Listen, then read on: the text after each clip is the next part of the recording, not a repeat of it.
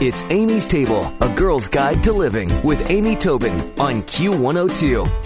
Pull up a chair and join us. Nikki Segnet had not so much as peeled a potato until her early 20s when, almost by accident, she discovered that she loved cooking. Much as she enjoys haute cuisine, she's not as likely to reproduce it at home, preferring to experiment with recipes from domestic kitchens abroad. Her background is in marketing, specializing in food and drink, and she's worked with many famous brands of confectionery, snacks, baby food, condiments, dairy products, hard liquors, and soft drinks. And since 2010, she's written a weekly column on food combinations for The Times. Her first book, The Flavor Thesaurus, was published in 2010 and won several awards. And she's joining me on Amy's Table today to talk about her latest book. It's called Lateral Cooking. Nikki, thank you for joining me on Amy's Table. Thank you for inviting me. Well, you know, I'm so interested. First of all, I love the cover. It's the words are lateral cooking, but the little small statement at the bottom that is so powerful. One dish leads to another. So tell me, when was the day you thought, I've got an idea for a book, and what inspired it?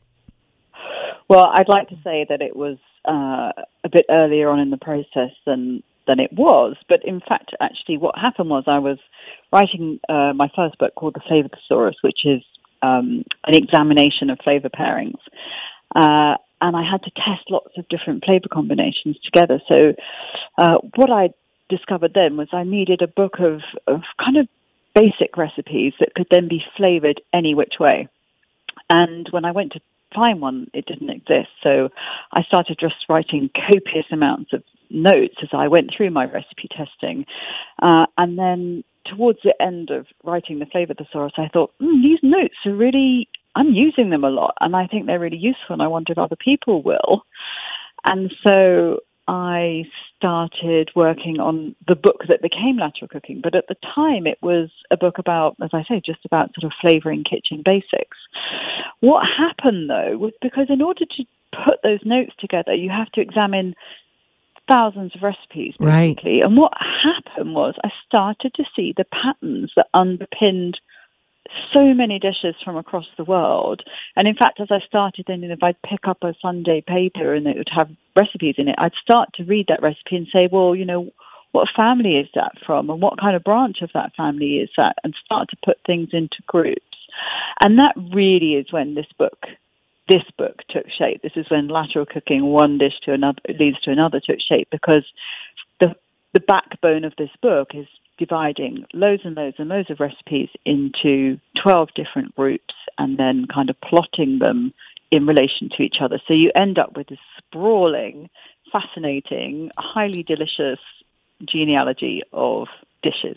I love this. So what I also love is I feel like your two books together are a really good companion, because of course once you've got people understanding the nature of great flavor pairings and they understand how one dish leads to another, they can be so much more free, you know, using both the information from both of these books. I just see them as such a great, I'm sure of course you did too, that was no accident, but I love how they must work together. Yeah, so I mean, the one kind of takes things from the ingredient point of view, and the other, I suppose, is much more about methods, right, in a way. So it's like, you know, what goes with what, and then what to do with them. So we all like to cook from recipes. We all love recipe books, but in these waste-conscious days, and I think also because there's a lot more interest in the creative side of cookery, then we want to be able to kind of explore our own, you know, our own tastes and make things up and try different things. And I think you said you've learned you became an intuitive cook almost immediately, whereas I think for a lot of people of my generation, and certainly the generations coming up, if you learn to cook from cookbooks, you learn to you become a rigid person, because you're used to following like 1, 2, 3, 4, 5. And I'd always wanted to be like one of those Italian nonnas who cooked everything kind of by instinct. In fact, like my own grandmother. But I also want to be the kind of cook that cooks Mexican food and Indian food and a bit of Ethiopian and a bit of Thai and all that kind of thing. And it's very hard to be an intuitive cook if you want to do lots of different things. It's hard to learn everything. So it was really when, like, by putting things into family trees and saying, well, actually, if you learn to do this one thing, and then you just tweak it, you make this thing and this thing. And by seeing things into relations, it's when I started to say, actually, I can make pretty much everything from scratch without a recourse to a recipe. So, you can, it's always quite a funny thing to say, oh, this is about being an intuitive cook. People say, well, how can you learn to be intuitive? And the answer, of course, is in music, that you have to learn to play the notes in order to learn to or become an improviser. Exactly. So, you have to have the foundation or you're not going to get there. But I love the freedom that some of these ideas can offer someone who has practiced.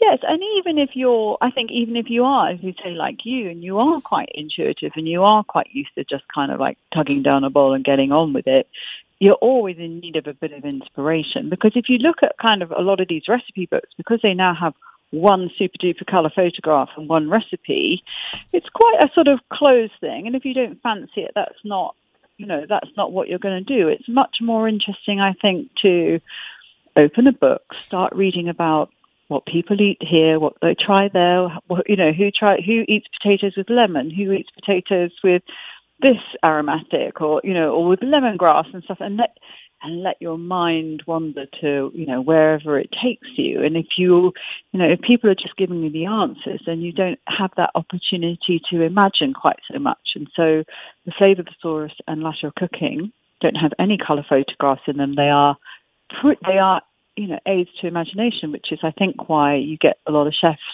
who like these books as well, because they just help them dream a bit. Mm-hmm. Well, you mentioned that there are the 12 groups, and I flipped open the book to the stock, soup, and stew group. And I'm wondering, I think, for example, in the United States, it's hard to find someone who doesn't love chicken noodle soup. Is that a tradition in virtually every culture? Is there a food culture in your investigation that doesn't find, like, are there universal things that every culture loves it? Well, I think whether it's, I suppose this is what makes it interesting. It's like, I chose chicken because I think it's the stock that most people make most often, because we roast, most of us roast a chicken in this country, in your country. Obviously it comes from a Jewish tradition as well, so you will find it everywhere. If you, move around the world, and you'll find that the flavor that goes into that stock might change, or is like the principal one. So if it's, if you go to China, there's going to be a lot more pork stock. Or there might be a mixture of pork and chicken, or a mixture of pork and seafood.